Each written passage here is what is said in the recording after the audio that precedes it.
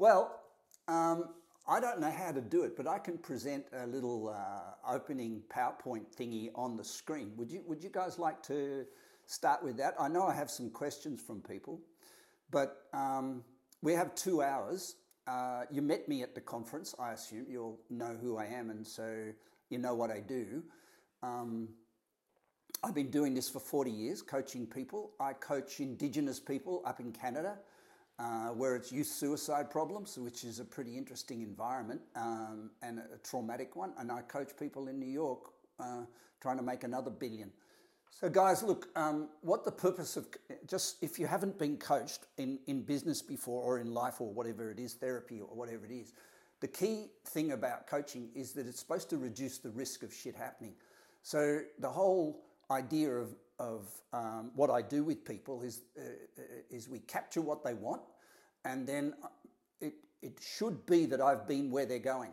So without knowing you personally, I can't tell whether I can coach you because I don't know where you're going, and I don't know if I've already been there once before.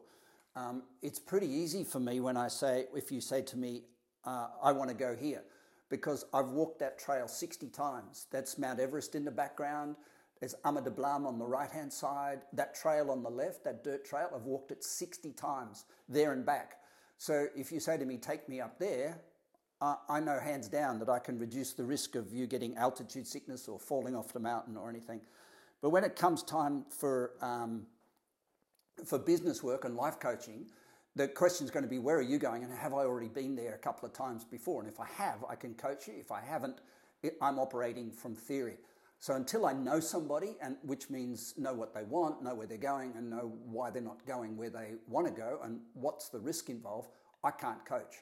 So when a coach stands up like I am now and talks generically, I can only give you a really big broad brush, paintbrush approach. So there's 5 things that coaching lies about, and which is important for you guys to know, because maybe after this you'll consider going out there and asking the company to get you a coach or being coached by someone. So you've got to be really aware of 5 lies that coaches tell. 1, they promise a pleasure without a pain. And that's a really big no-no in the world of coaching, because everywhere you're going to go, even if it's up to Mount Everest Base Camp, it's going to hurt. And if somebody says, I'm going to take you to base camp or take you on a journey to be successful or have a happy family or something like that, and they don't engage a level of discomfort or pain, or if they paint the picture as rosy, they're lying through their teeth and they're just trying to extract money out of your pocket. Second one, people solve today's problems by a promise of tomorrow's cure. So they say, look, they use the words when you get to there, it'll all be over and it'll all be good. And that's a red flag that you need to watch out for. The third one is to get if you get a coach and the coach starts saying well done, or I think you've done the right thing, or good on you for doing that, or congratulations, or let's crack a champagne. The coach is using their opinion of you to giving you some sense of identity, and the opposite should be true. You should be telling the coach well done, or you should be telling the coach they've done a shitty job or a good job. So it's really important to be aware of someone projecting their opinion and calling it coaching. The next one, number 4, is to align some sense of concrete goal setting, saying, oh, you want to run a marathon, or you want to get so many dollars in your bank, or you want to do this, and creating in you a sense of confidence in yourself based on the goal. Goals are malleable things. They should be never taught as things you chip in marble. They should be ever adaptable, because they rely on your imagination. So with that, self-confidence and goal setting should be completely isolated from each other. And unfortunately, many, many times in presentations and self-help and TED Talks, they're not. And the last one is to drive behavior with a finite outcome. If someone says, if you stop drinking tomorrow, you'll be great, or you'll be a champion, there's a finite end to a behavioral change. And if there's a finite outcome, the promise is sort of like nirvana. It's saying if you meditate, you'll have peace. That's a good behavioral driver with a finite outcome. The outcomes, every outcome you get from coaching just leads to another problem. So if you with wisdom in time, you learn that with a goal-setting habit, every time you achieve a goal, it creates two more that you haven't achieved. So there is no satisfaction comes from goal achievement. So satisfaction needs to come before goal achievement. So we get satisfied and then we go and do something. But if someone says by meditating you'll get peace, they're trying to drive you to a finite outcome by a change of behavior. And you need to have a red flag for these things.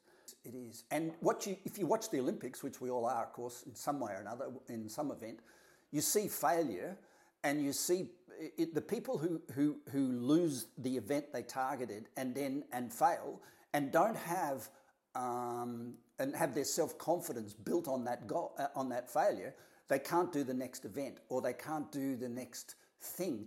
What we need to have is self-confidence needs to be built on self, on skill, and not the goal, because quite often we grow at support and challenge. So if you go for something, there's a 50% chance you're not going to get it. And if you build your self-confidence on getting it, that's a real mind buzz. We had a little young guy, 26 years old, commit suicide in a park just around the corner last week. And that guy just built his self-confidence on a lot of what you call it micro goals that were being set. They all fell over at once, and it showed the guy just ran out of hope because his whole thing was built on achieve, get there. And they were quite small goals he had, but it was really sad to see somebody that had built their self-confidence around goal setting. So, that may not be something you've heard all that often. The second part of coaching is it designs process. So what's really important in life is to separate outcome and process. And I think process is how you live your day. And I'm going to talk a lot about that today. I'm going to talk about mental strength or mental toughness, as it's called. And that's what I'm going to focus on today in the short time we have together. But what's most important is that the process of living needs to lead to an outcome. The outcome should not dictate the process. The process as such needs to stand alone and be an enjoyable thing to do. You know, like if you're going to work and getting stressed, that is not a good process no matter what the outcome.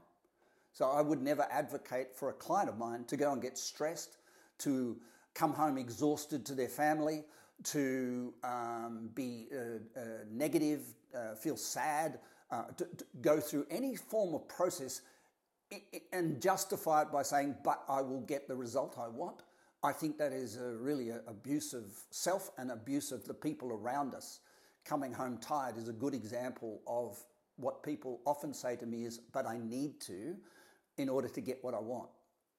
So the process that you design with a coach needs to be a really, really enjoyable process, a good, healthy process, a process that actually engages other people that you love and care about, but it has the outcome of helping you go down the direction of the goals that you have set. So I would never raise the goal above process. I work with musical performers and athletes and all sorts of people who come to me because their outcome that they were targeting, the goal, and their process is really shitty, and they couldn't sustain the level of endurance that was required to build towards their goal. So they got an injury, or they had a setback, or they missed a medal or something like that, and they go into what's called chronic fatigue, which is just a shitty process and a targeted outcome. So happy people build successful lives. I believe that fundamentally, and I don't think unhappy people who achieve success, I don't think they enjoy it anyway. And they blow a whole lot of stuff along the way. So the 5 principles of that is, firstly, you can't be a victim. If you want to be in good, healthy process, you can't say, I'm a victim. You must say, if I'm in a shitty process, it's because I'm choosing it to be shitty in the process. So that means it's changeable. Blame means somebody, the company, your partner, your COVID or something, is you attribute responsibility for how you're experiencing your journey in life. You attribute it to something outside of yourself. And if you do that, you can't change it, because there's something outside of yourself. No matter how much you bark and protest or disappoint or talk to people about how bad COVID is, that doesn't change it. The only thing you have a hand on, the only thing you've got a steering wheel control of, is you. So if you blame somebody, you lose that thing that is most critical, which is the ability to change your mind, change your process. So the third thing is, in what coaching does do, is give you mental toughness. Now, mental toughness means you tolerate zero stress. So there's eustress, we're going to talk about it, and there's distress. So eustress is healthy because it's pressure, puts you under the pump, and that's healthy. But when it gets to distress, which is fatigue and negativity and mental tiredness and things like that, that's when there's a zero tolerance. So mental toughness is the absolute commitment not to be distressed. It's not the commitment to something, it's more the commitment not to be something. That's a really big misunderstanding when it comes to the strength that it takes to go up a mountain. When people run a business or go up a mountain or take a career in music or want to be a sports star or something like that, there's more opportunities to stay down, to fall down and stay down, than there are to get up and walk on. And mental toughness is the commitment not to take the opportunity to stay down. It's sort of upside down from what everybody, when you hear the words mental toughness, you think it's at something or be tough towards something, but it's not. It's be tough against something. And that something is negativity and stress. The fourth one is to build, the process of coaching needs to build a solid platform. So when I did the presentation for you guys at in the offices of Accenture, I talked about a circle and the 7 areas of life and balance in each area of life, and it's absolutely easy. As long as those 7 areas of life don't become your goals. So if you think about the circle of life, the 7 areas of a human being, that is the platform on which you build a goal. So if there was a totem pole or a light pole or a flag pole or some sort of pole going up into the sky, it has to be rooted in solid ground. And the solid ground to launch ourselves towards a goal that we commit to, that solid ground are the 7 areas of life. Now, what happens from most people is that they start thinking that the 7 areas of life are their goals, and they start trying to go strongly in one area or fix up a problem in another area. And the whole flagpole starts to wobble because the ground is not solid, it's sand. And so building that solid platform of life balance, which means relationship, health, mental balance, spiritual balance, career balance, financial balance, and social balance, all the balances, it's very critical that those things are in balance in order for somebody to have a real goal. A real goal. I don't think those 7 areas of life are goals. I think a happy family is something we have. And we don't goal it because it doesn't make it any more achievable. If we have a goal of a happy family, we need to recognize that right now, right this moment, right this day, we can have balance if we choose it. It's very empowering. It's very powerful stuff. And to be honest with you, when you are running toward a big goal, you don't have the time to fluff around with goal setting for a family. You want supportive, loving family, and you've got to create that quick. The last thing, results are reality. And I think process, the measure of a healthy process is the results you achieve. So if you want to, when I said process doesn't lead to goals, goals is not the king of the mountain or the queen of the mountain. It is, however, if you get the process right, if you get balanced and you get happy doing what you're doing and doing what you love and loving what you do, you will see the results in the outcome of your life. It's a direct correlation. Well, I think the goal that we set needs to stand clean. It needs to be our intention or our very singular focal point. So, for example, my client last week, he said to me, I want to support my client, but my family at home, I want to support them too. And I go, well, now you've got two divergent topics on the table, because the more you support your client, which will take, in the client's language, potentially time, the more you can't support your family, which they're going to also measure possibly in time. So when we start making goals, let's say we have a goal in relationship let's say we create one. My goal in relationship is to live happily ever after, or something, have a romantic interaction with my partner. It's my goal. And then you say, my goal in business, in my career at work, is to do a really, really good job and get promoted. Then you say, spiritually, I want to be connected to nature. Well, there's no way that I can help you find a collaborative mindset that makes all those, just the three things I've mentioned so far, work hand in hand. You'll be at war inside the brain, trying to find a compromise, and as soon as you mention the word compromise in anything in life, you're sunk. So that if you're in a relationship and you say, your partner says, I want the wall to be blue, and you say you want it to be green, and you go, let's compromise and make it yellow, you're both unhappy. So what often happens is people set goals around these 7 areas of life that compete with each other. And this is where mental anxiety or duress or disappointment or depression, it all starts to emanate from setting goals that actually are in opposition. Now, yes, you could say, I'm going to work really hard on my career so that my relationship will thrive. But your partner may not see thriving in a relationship as you coming home tired from thriving in your career. And then you say, well, sorry about that. I'll back off on my career because I've been overworking, and I'll give more time to my relationship. And then the boss comes to work and goes, well, there's a 360-degree review on you that says you're not doing an Apple job because you're spending too much time worrying about the telephone, text messages or something.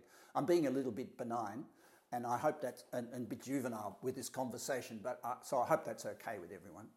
I'm not trying to diminish how important it is to have a great relationship and a great career, but just even imagine my partner is a triathlete in the Olympics, in the reserve for the Dutch team, and actually going to the world champs.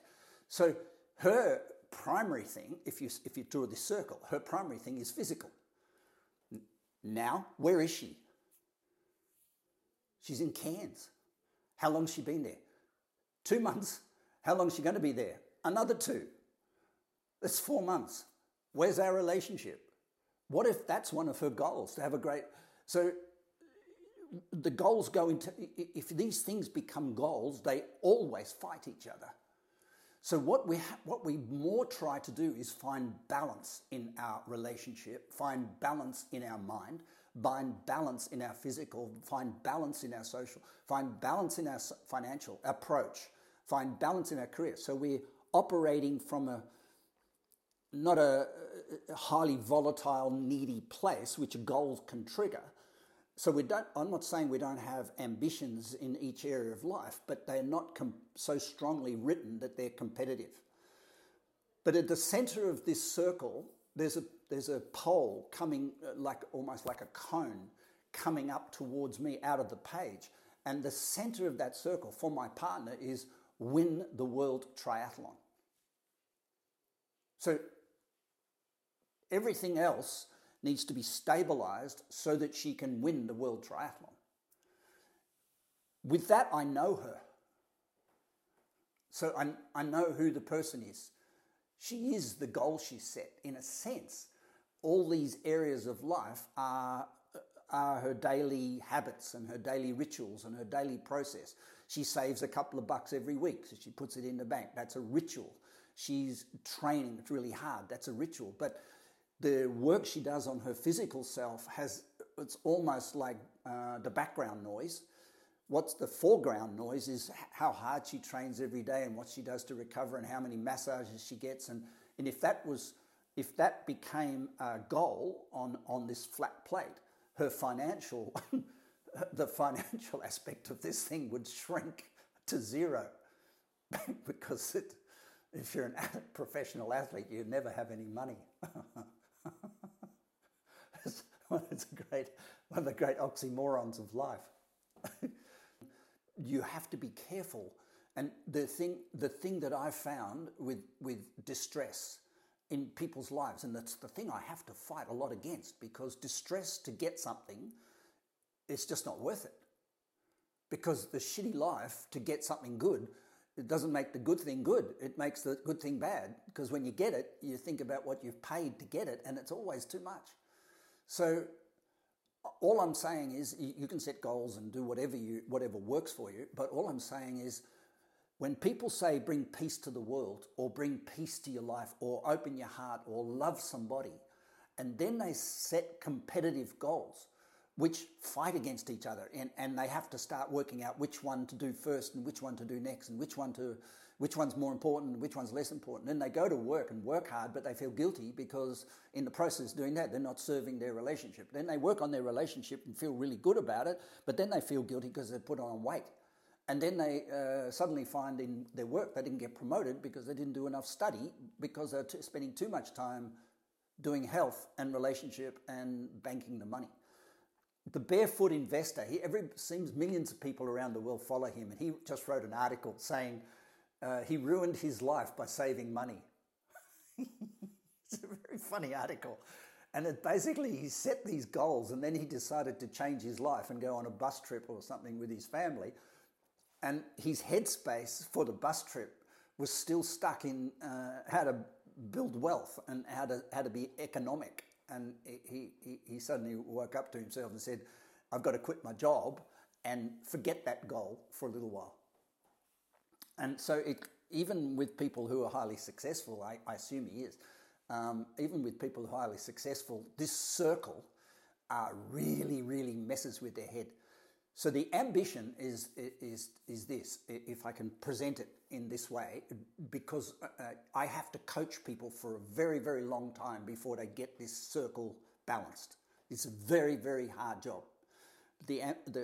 What I ask people to do is to write down their score on each of the areas of life out of 10.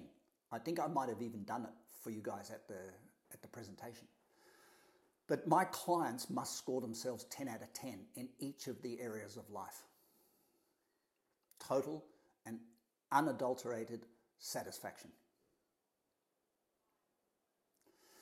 So that's the inner world of contentment in all 7 areas of life. It doesn't mean they have enough money. It doesn't mean their career is booming with things. What it forces them to do is go to mental health, go to mental strength, and actually become contented where they're at, even though they're discontented on the emotional or the outside of their life. They're contented internally. So it's a very daily discipline that I get most of my clients, there's about 70 of them right now, I get most of my clients to ping me a text every morning with a picture of a circle, 10 things they're going to be thankful for today. In other words, plan their day ahead and be enthusiastic about it, and put the cross around all the areas of life on the outside of the circle and say, I'm 10 out of 10. It's a habit. And it's a habit of contentment, it's a habit of satisfaction, it's the inner wealth, it's the internal, it's where we separate the inner self from the outer. And goals, well, they're the outer, but we attach to them. So if you're not attached to your goals, you do whatever you want. But if you're very attached to them, you say it's going to make me a better me, it's going to make me a better life, that's very attached. And so that means the inner and the outer are glued together in a very... One primary, one purpose, one mission, one goal. Then daily habits. The daily habits, which I call process, the daily habits are contentment and making sure you stay balanced in these 7 areas of life. So in other words, seek whatever you want, but seek it from a place of satisfaction or contentment or gratitude, if you want to give it a bit of a loose term, but I'm not sure that means the same to all of us. So I'd rather say contentment or disconnection. So in other words, my relationship is perfect, even though it isn't. Yeah. If you're not thankful for what you've got, you lose it. So if you're always setting goals for a relationship, which means make it better, you lose your relationship because goals are set on dissatisfaction. You remember that. Most goals, people write down a goal, say, I haven't got enough money. My goal is to get more. I haven't got enough love in my life. My goal is to get more. So goals are built on dissatisfaction.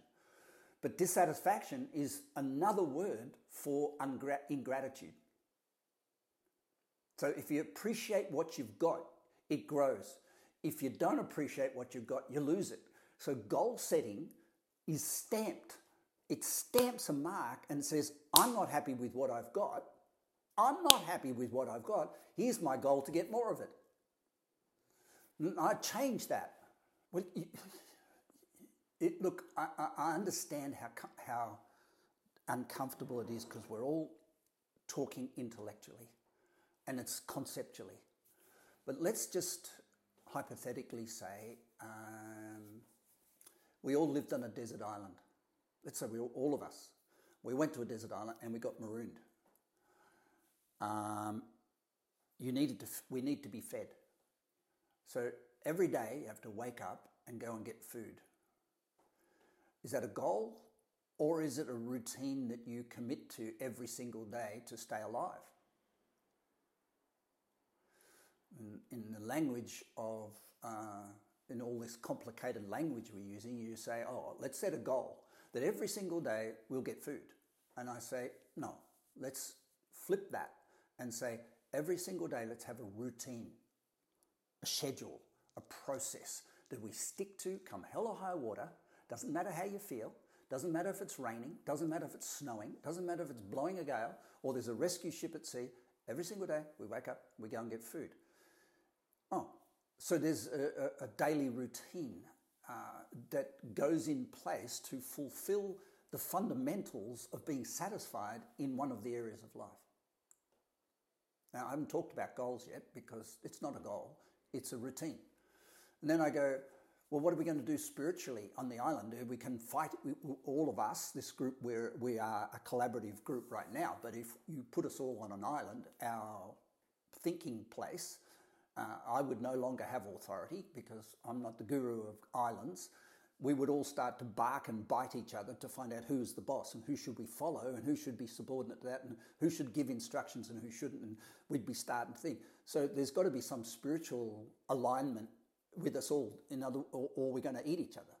So you would have to have some daily ritual where we collaborated to agree on a hierarchy. Otherwise there's going to be a bun fight. So that's routine. It's not a goal. To be spiritual is a ridiculous notion. We're born spiritual. So we need to have a routine to remind us of our luck. Let's say another area of life, mental. We're going to go nuts on this island if we all hang out together and talk about how bad it is that we're stuck on a bloody island all together and we lost the boat. So we may have a ritual every day which forces us to think of why are we lucky to be here? So the mental goal doesn't become a goal anymore. What it becomes is a mechanism of making sure we stay balanced, stable. And we go around each area of life and then we get it all done. And this is the part that's coming. We get it all done and you say, wow, We're going to survive. We're going to have headspace. We've got a leadership hierarchy built out of our spiritual process. We've agreed to think positive or think about the affirmative on this island. We're not going to drive ourselves into depression. We've got some health regime because we walk to and from the food we go and get. So there's a health regime, and we probably do a few sit-ups to, I don't know, whatever. And then suddenly it's all there, and we've got a routine that keeps us in order. And then you go, okay, guys, now what? Because once you've bored yourself to death, once you've got it all in order, there's kind of like nothing to look forward to. And so you create something to look forward to, which is a goal. Our goal is to leave this island. Now, everybody knows that. But if that becomes the primary driving force of everyone's behaviour, they'll starve to death, they'll eat each other, they'll become discordant with who's the boss and who's not. They'll get all clumsy with their bodies because they'll forget to exercise. And so all the foundation, which will help them get off the island, will be destroyed. And so they sit there with this big fantasy goal. I'm going to get off the island. I'm going to get off the island. And then they get too sick and too tired and too angry and too eaten up to do it. So it's kind of like make your bed every morning. It's kind of like lay the foundations of your life and then come up with a big goal. Now, I know the big goal thing is difficult, but let me say it like this, and please forgive me because I'm going very fast through what takes my clients 6 months to learn. Can you forgive me for that, guys? I'm not joking. This is serious. One-on-one. I'm doing one-on-one coaching that takes me 6 months to give to a client in coaching, and it's been 30 minutes. So I am going at 100 miles an hour. So I know. So look, I apologise in a way I don't apologise, but I apologise if it's hitting nerves and confusions. I respect that to the ground. I respect it, and it's taken me 40 years to talk about it. And I promise you those 40 years haven't been doing it.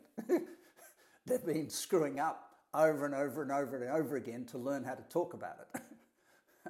And I was born on the bad side of the railway tracks, I can promise you. And I relate, because I relate to third world countries. I go and work there to help people with distress. But I think the hard thing is is more like this. If you're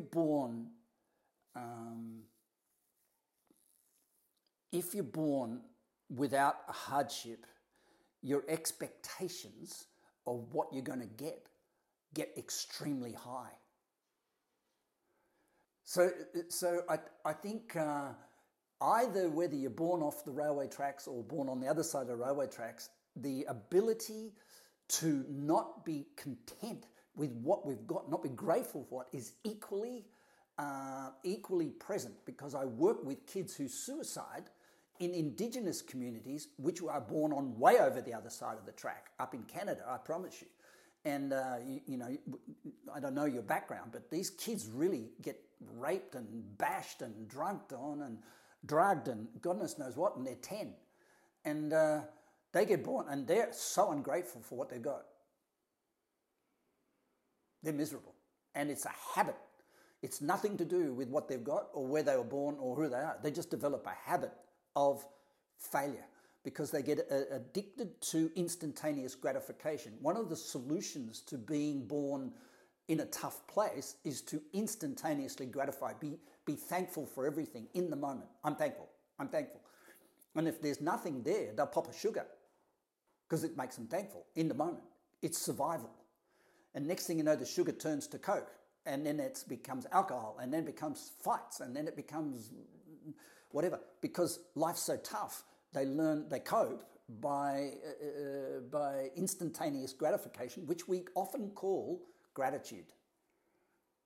It's not. It's a coping mechanism for distress. So it's not so easy I respect your question, but it's not so easy to distinguish which side of the line people get born on. One gets too high expectation, they get ungratitude. One gets too low expectation and they get what they call gratitude, but it's just gratification.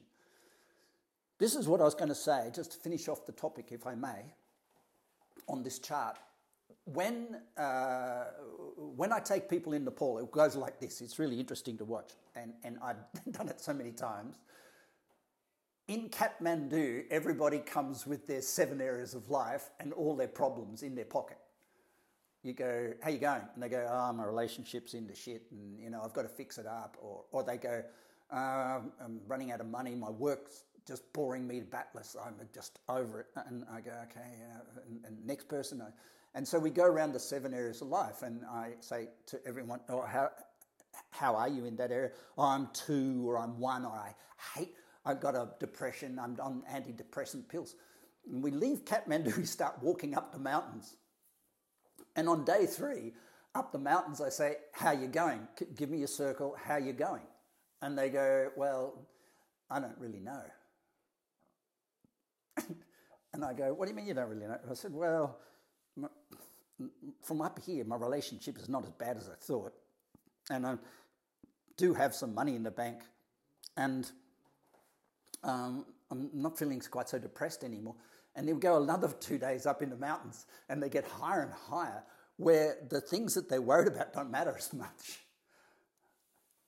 They get higher and higher. In other words, the further you get away from the imbalances or the problems we define in relationship, spiritual, as things we need to have goals to fix, the further you get away from them physically up the mountain, the higher they go, the less they see them as bad.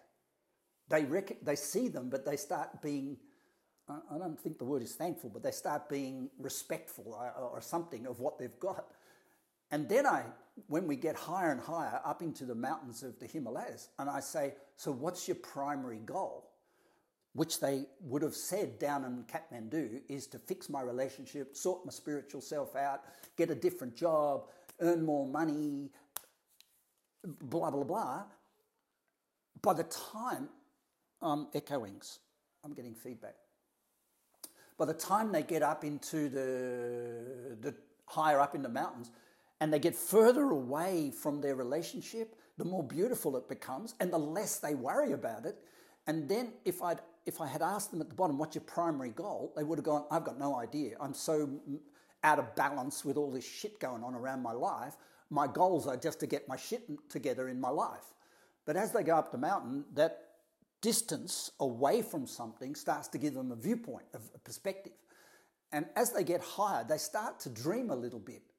And what returns to a person who doesn't have the stress of trying to fix their career, relationship, mental, physical, they're not bouncing around with conflicting goals, what returns to a person is their imagination. And as they get higher and higher up in the mountain, they start to, Australians call it dreaming, but the Himalayas, they just call it God, because the Mount Everest is God. And they just say when you're in the sight of God, you dream. And so people start having vivid night dreams. And so we get higher and higher, and then I give them a piece of paper and a clipboard and a pencil, and I take them up at about 5,000 meters high, and I sit them behind a rock where there's warmth, with their gloves on and their beanies and everything beautiful at 5,000 meters. And just down the way there is a lovely coffee shop where we're all going to come and meet. Put people behind a rock with a notepad and pencil and say, write your goal. And there's not been one person out of 2,000 that has come down without one. And I can talk to them 20 years later and say, how's your goal? And they go, still going. It's great. It's beautiful. I still know what I want to do with my life. But it's not so easy when you're in the swamp or in the rip out of Bondi here. You're in a rip and you're being drawn out to sea, and someone says, what's your big purpose? What's your big goal? What's your vision? And you go, survival, which is get those 7 areas of life in balance. Coaching is about self-belief and fun. And if you can engage your imagination, if you can engage your imagination, you'll get self-belief. They are interconnected. They are one topic. Self-belief equals imagination. If you can imagine the possibility of a future, you will believe in yourself. If you can't imagine the possibility of the future, you will lose self-belief. And I honestly think imagination and fun is one topic. So I kind of like when I start to see people frowning over coaching or frowning over their work or frowning over stress or frowning over self-development, I go, you got it wrong. Self-development or self-leadership or business or going to work, it needs to be fun. Otherwise, the imagination goes down the shitter. If the imagination goes down the shitter, self-belief goes with it. And if self-belief goes, now we're talking just hammering concrete 7 days a week, and that is going to drain the heart and soul out of a human being.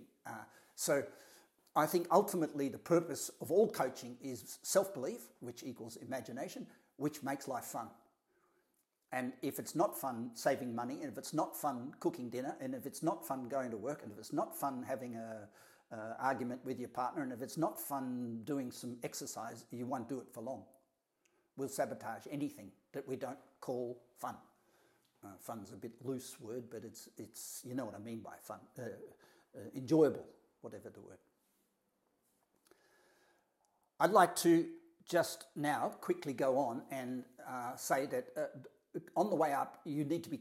I think any person who's aiming for something needs a coach, a mentor. And it doesn't have to be, obviously, me. I can only coach a handful of people. But choose your coach carefully. You've got the negatives up there. And choose who you listen to. I say, my favourite quote is two quotes. I say, your stress is not my stress. I say that over and over and over again to myself. Because when somebody gets stressed, they want to tell you they're stressed so that you become stressed. So there's now two people stressed. But when two people are stressed, one of them, two people being stressed doesn't make one of them better. So I say over and over again, someone's crying because there's a death, or someone's crying because they didn't get a job, or they didn't win the game, or I go, you're crying because you didn't win the game. That's your choice. I respect that. But I'm not going to cry too. Two people crying doesn't make one person happy. So the first thing I say on the way up coaching, know your Mount Everest, know what it is. You somehow pull yourself away from the 7 areas of life and just go up a mountain in a virtual sense and try and think about what would be what would be written on my tombstone when I pass. I asked the question of many people. Do I have it written down here? I asked the question of many people. I say in a conference, I say, if there's one thing you could change on this planet before you leave it, what would it be? And the answer to that question is pretty much your life purpose. It's kind of like the biggest goal you'll ever have. And I kind of think it's really cool to have a goal that lasts more than the next 10 minutes or the next 10 weeks or the next 10 years. It's kind of cool to answer that question and have that in your back of your mind no matter what happens. Predict and prepare, manage change, mental toughness, recover and rebound. That's coaching. So what I'd like to talk today about is the topic of mental rebound. So just so we're all on the same page, when I say consciousness, I mean lack of emotion. So one of the things that happens, I coach some people for 10 years and we end up coaching for 10 minutes every 2 weeks. And the reason we can coach for 10 minutes every 2 weeks, we understand a language, and it takes usually a year to get used to the fact that when I say incompetence, I say you're incompetent, I don't mean you're stupid. What I mean is you've grown out of your comfort zone. And we grow into incompetence. It's a part of ourselves we have to learn to love. When I say love, I mean that life will go, there'll be good news and bad news for the entirety of your life. And what I mean by love is support and challenge. So this is my life. I had kids, I went to school, I got married, there was all good news. I got dumped, my mum got killed, I got a divorce, WTC, or World Trade Center in New York, I lost $53 million $58 million when the plane hit the building. And I broke my back, and I've had back surgery, 3 back surgeries to be able to walk again. So your life ends up being a balance of support and challenge, and I call that love. It's probably, and so that's a language thing. It's like someone talking Spanish and I'm talking French, and we think we're talking the same topic. So it takes a while to get used to language. We grow into incompetence just like a tree does, through the circles of a tree. We grow at the border of support and challenge, and that's the reality of it. So at work, when you're feeling stressed, it's a sign that you need to evolve. That's all it is. It's nothing more than that. Okay, so what I want you to do, I'm going to teach you Chris Walker's version of meditation. You ready for this? So what I need you to do is make sure that the earphones on that you're listening with can be turned down if you need to do it. So in other words, just be prepared to pull your earplug out, because I'm going to give you some meditation music, and I'm going to teach you Walker's version of meditation that I've learnt from being in the Himalayas with the monks for all this time. And I'm going to teach you the most profound mechanism of learning how to meditate right now. And I'm going to start off just for a couple of minutes with some music, and I'm going to wind up the dial on the music, and it's going to get a little bit louder. This is my meditation music.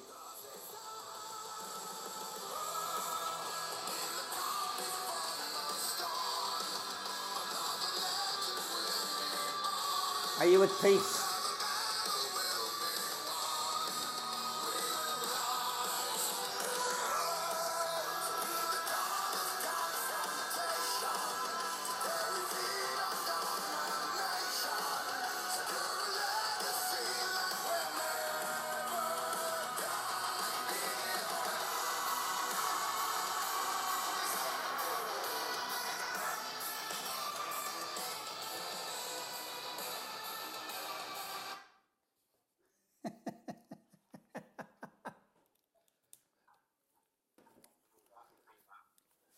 Why is that my meditation music?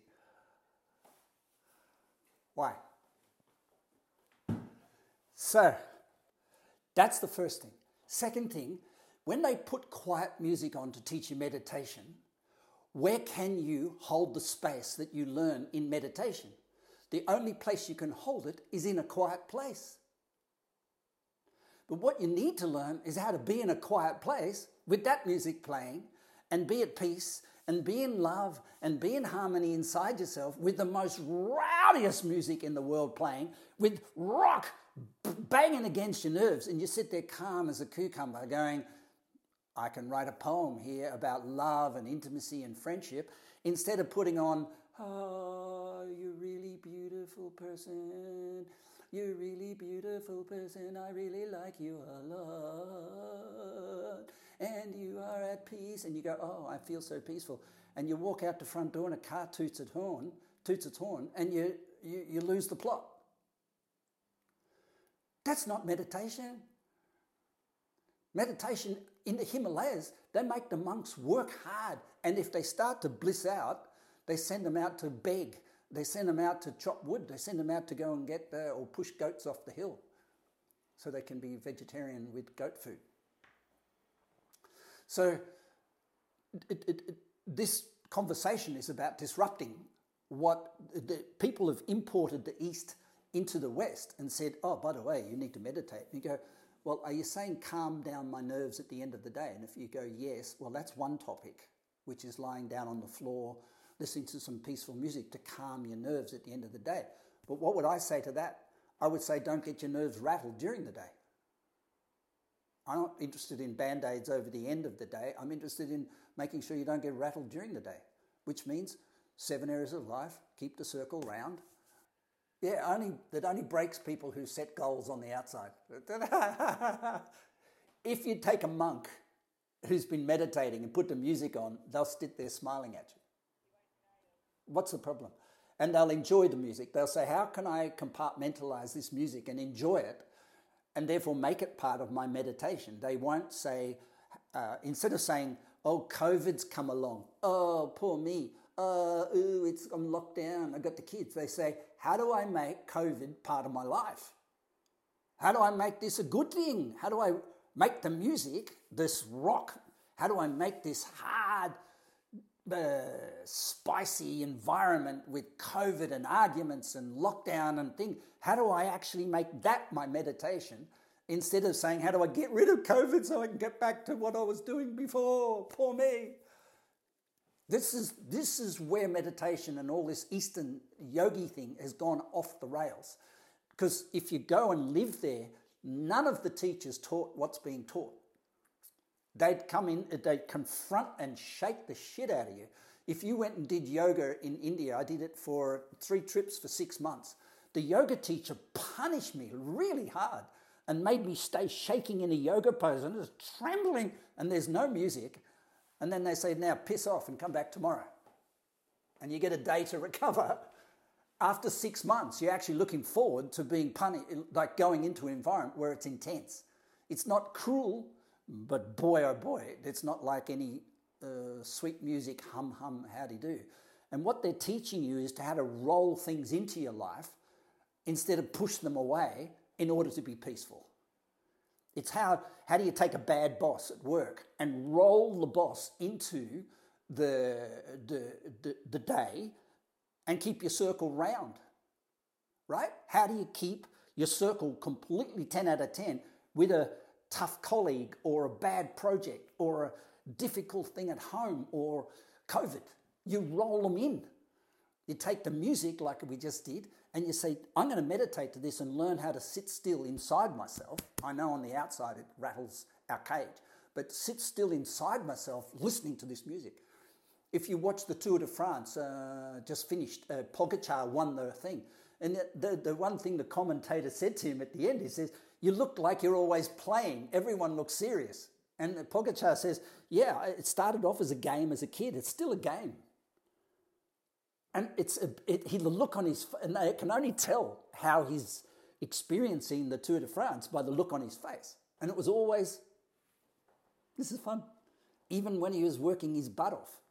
So he took the rain and the storms and the mountains and the competition and just rolled it in to what he called play and won the Tour de France. And that's, he's no better than anybody else. He had just a better headspace to deal with the complexity of that environment, tiredness. And when you work in North America with Canadian Indigenous people, they have a thing called the Sweat Lodge.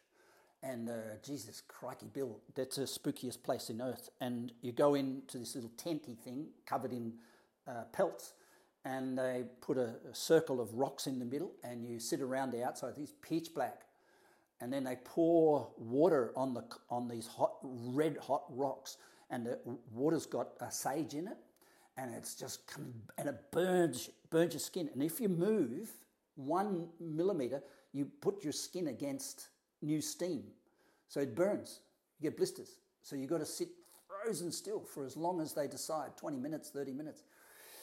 The intensity of that environment is mirrored by the intensity of a meditation environment in Nepal. You go up in the Himalayas and you say, I'd like to sit with you guys in meditation. You've got kids running around with biros with rice in them, spitting rice at you from across the room. And you've got monks stealing your lunch and your tea. It's not fun, it's jovial. I don't know what the word is. It's not, oh, gee, it's really quiet. Don't make any noise, please, because I'm meditating. It's nowhere near any of the point at which mental toughness comes together, all the three, the enthusiasm for the future, the strong will because you know what you want, and the positive in taking every failure as a success and saying, that failure is getting me closer to my goal, turns it all into fun. There's only 2 aspects of your mind. Remember, this is space, distance away from something, and time. So those are the two parameters of all thought. So when you have an argument, let's say if I have a disagreement with Lotte and she's here, and I walk out the front door and walk down the beach, which is just 50 metres down the road on Bondi Beach, by the time I get to the beach, I can't work out for the life of me what we were arguing about. And I feel stupid. I go, oh man, I was so pissed off. And now and I start walking back towards the house, and the closer I get to the house, the more the stuff that we were disagreeing on comes back in my mind. It's really interesting to see how space and time can play with our head. And I just think physical things like Tour de France and climbing up a mountain are just another way of explaining space and time. So, I've worked with people who have Parkinson's, who have no ability to play sport left in their life, but they are facing all of the same ingredients that Pogačar would face as they sit in their wheelchair dealing with their own mortality. So yeah, good question. Thank you for that. And because I'm a sporty person, I use sporty metaphors, but it's not meant to be. It's all mental, 100% mental. Yeah, and that's the people walking up the mountains in the Himalayas who get a clear sense of their own purpose and goals are physically getting further and further away from the thing that circle that's traumatizing them to goal set and everything. The further they get away from it, the more pretty it looks. And they suddenly, so it's not a physical space. I think a lot of it is about having perspective, absolutely, if we're in stress.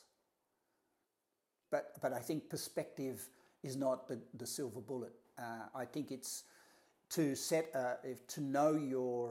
stay balanced in all 7 areas of life. You do need every day to do what I call a helicopter mindset, which is go up above your life and look back on it and go, man, I'm really lucky. You need to be able to do that and then go back into it and walk around with that headspace. I had a client in Melbourne who was this very senior woman in an executive firm, but she came to me with a lot of body weight and she's feeling very oppressed. And she'd held on to that for 18 years. And I said in the first week, what I want you to do is a good example of what we're talking about. And Louise, it's a good example of perspective. I said, what I want you to do is for a week, just 1 week of your life, there's a word FKR, right? FKR. And if you say it, it says a swear word. But if you just read it, it's FKR. And I want you to walk around every day for 1 week, and I want you to do 1,000 I'm a lucky FKR. I'm a lucky fucker. 1 week. And I swear to God, if you call her today, it's a year and a half later, she said, that week changed my life. And all she did every day, 1,000... And I bring her each day because it was, it's early stages of coaching. I do a weekly thing for a month. And I said, so? And she goes, I got on the tram, I dropped my umbrella. And I went, oh. She goes, no, wait, I'm a lucky fucker. I dropped my umbrella, I need a new one anyway. And she just went on and it was humorous beyond belief. We laughed until we cried. And she took a day which she would normally interpret with perspective, Louise. She took a day that she'd normally have a perspective on where she had bad luck getting on the tram, she had bad luck getting off the tram, she had bad luck getting to work, she had a bad luck doing this and bad luck back. She flipped it and just said, I'm a lucky fucker, all day. And to this day, this is a year and a half later, she'll if I say something and inadvertently don't see it as being lucky, she'll say, you're a lucky fucker. It's anchored in her brain. It's neuro-linguistic reprogramming of her brain with just 3 little words, FKR. And it's so cool because it's kind of like guttural language for a very spiritual outcome. So guys, what would you like to talk about? Someone said about managing upwards. And I think that's a great topic because every time you want something from somebody, you've put them up. So if you want something from a kid, they're up. If you want something from a partner, they're up. Every time you want something from somebody, you put them up. And you turn into a salesperson, because what you're trying to do is get what they've got into your hands. So every time you want something, if you want affection, if you want a promotion, if you want approval, if you want pay rise, if you want something, you've put the person with the thing you want above you. And of course, as you will all know, I'm sure you all know it, the greatest Buddhist quote of all time is, I need nothing, I want nothing, and therefore I have everything. So the Buddhists try to not empower others and not disempower self. What they try to say is we're all equal. Of course, they don't work in Optus. That was a joke. Sorry. I eventually got everyone to smile, that's all right. But when you want something from somebody, you empower them, and that's just life. And you become a salesperson. So the art of managing upward is the art of sales. I strongly, and every client I coach has to manage upwards, because everybody wants something from somebody, somewhere, even if it's God or heaven or whatever, sport coach or whatever.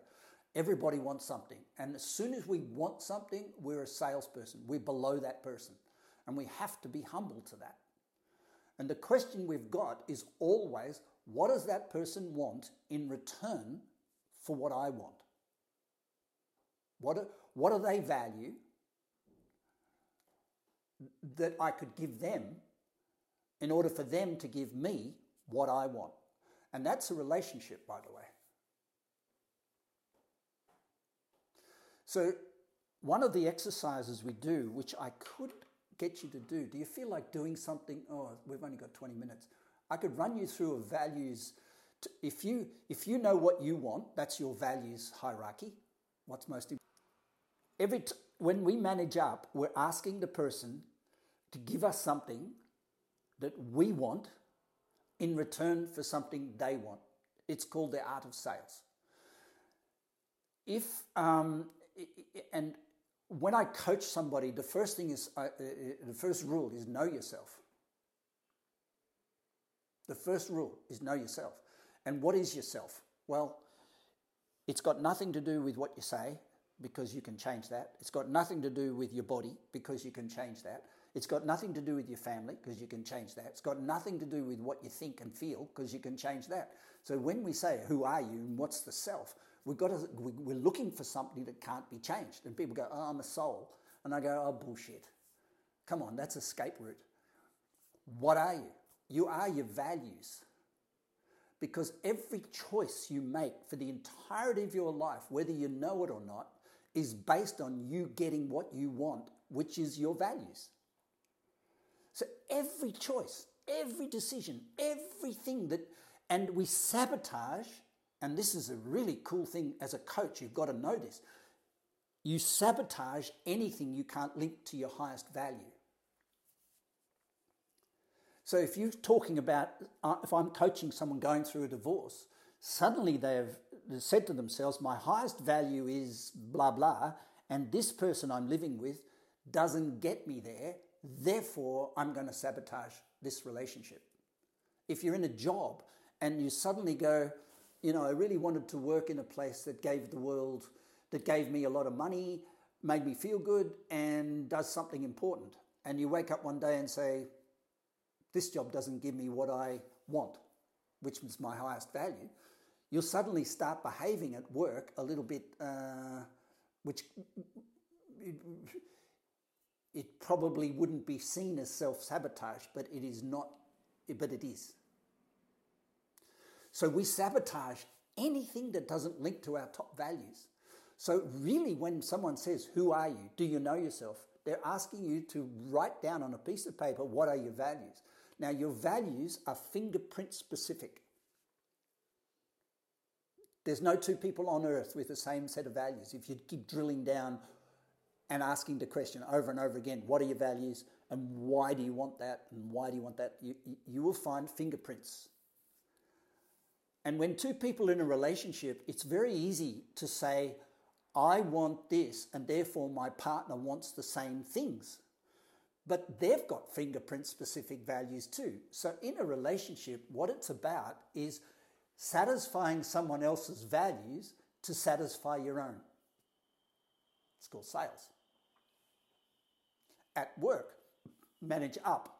Satisfy your boss's values, whatever they are, and you have to think, how do I know their values? You can work it out because I'll give you the form. And then you go, what are my values? What do I want? What do they want? You give them what they want to get what you want. It's called sales. It's really important to drill it down and say that even romance is the art of sales. Even work is the art of sales.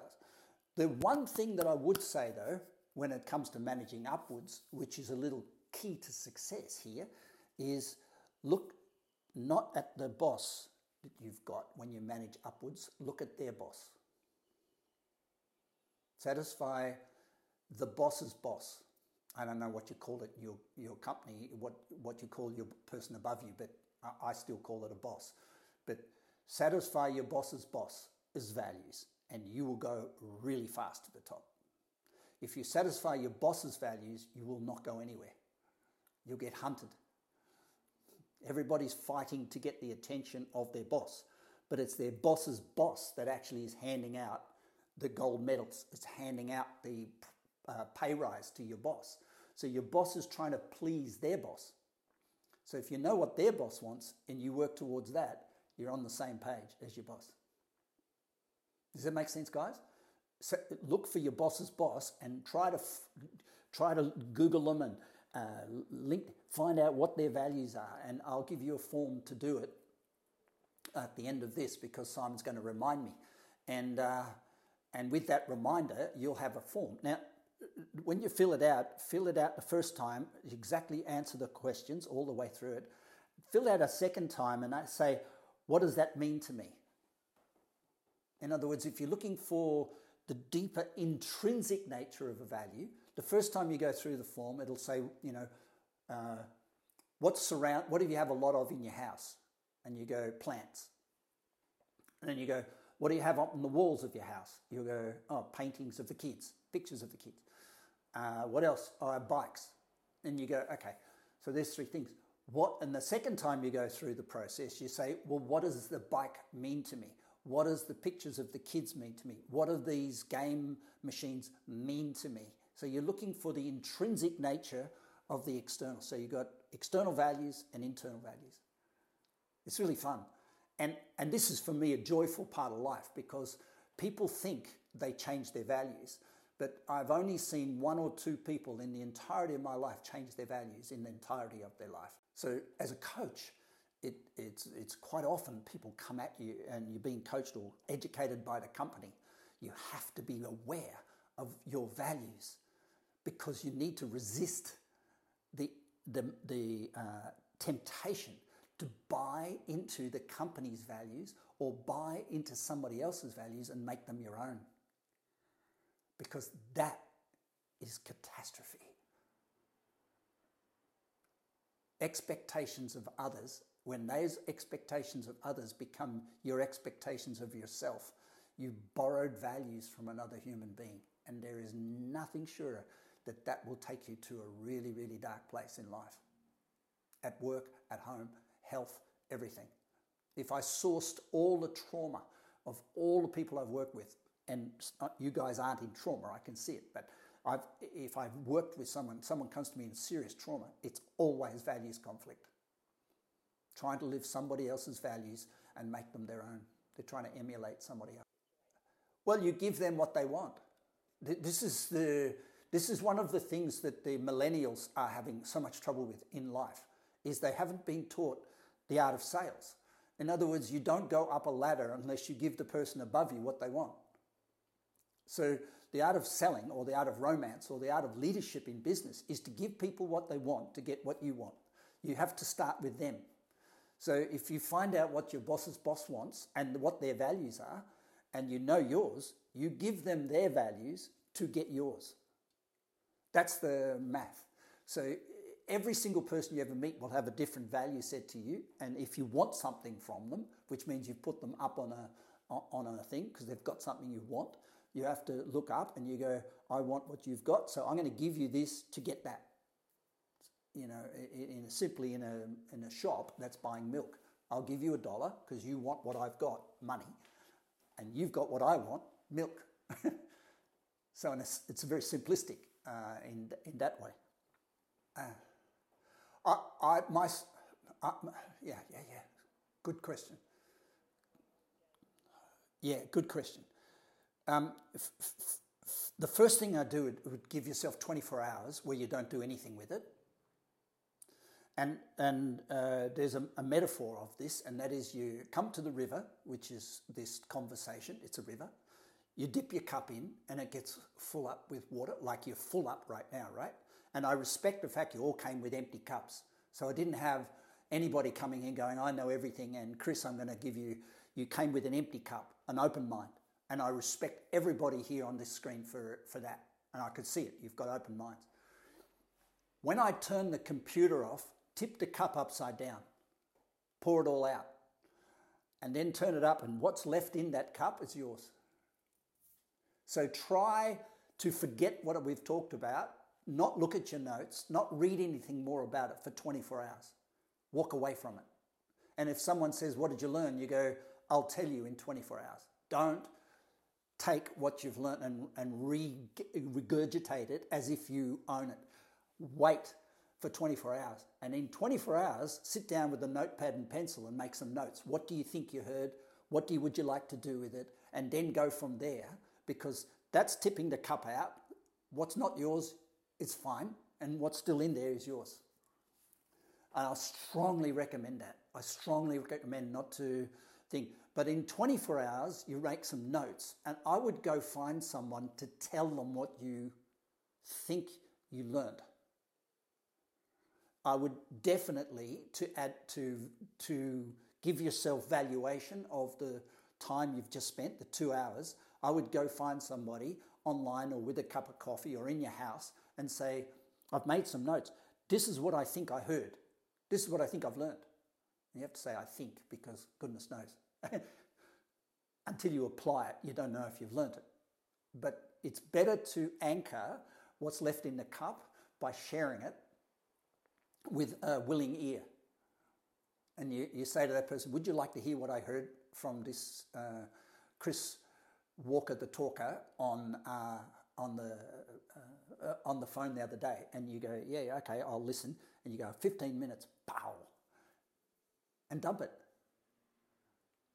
I think the answers will flow from that point. Because if you find yourself being excited by what you've shared with another person, it's exciting enough to do.